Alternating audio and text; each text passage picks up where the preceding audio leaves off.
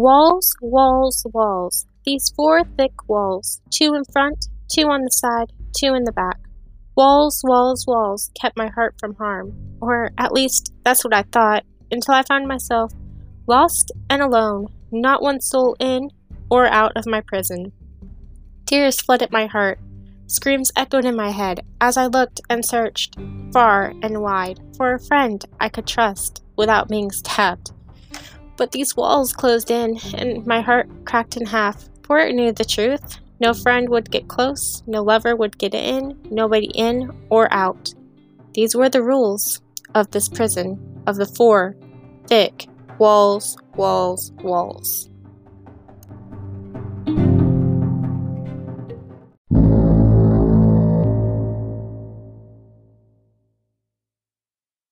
This poem was written when I was struggling with the walls that surrounded me. Of course, I am talking about metaphoric walls, but sometimes they just felt so real. To be honest, I still have these walls up, and they keep getting thicker. But I know that God is trying to break down these walls. If you have walls up too, know that it will be okay if you allow some of those walls to crash down. The reason that I know this is because God has everything under control. Therefore, let's rise from the ashes and continue onward.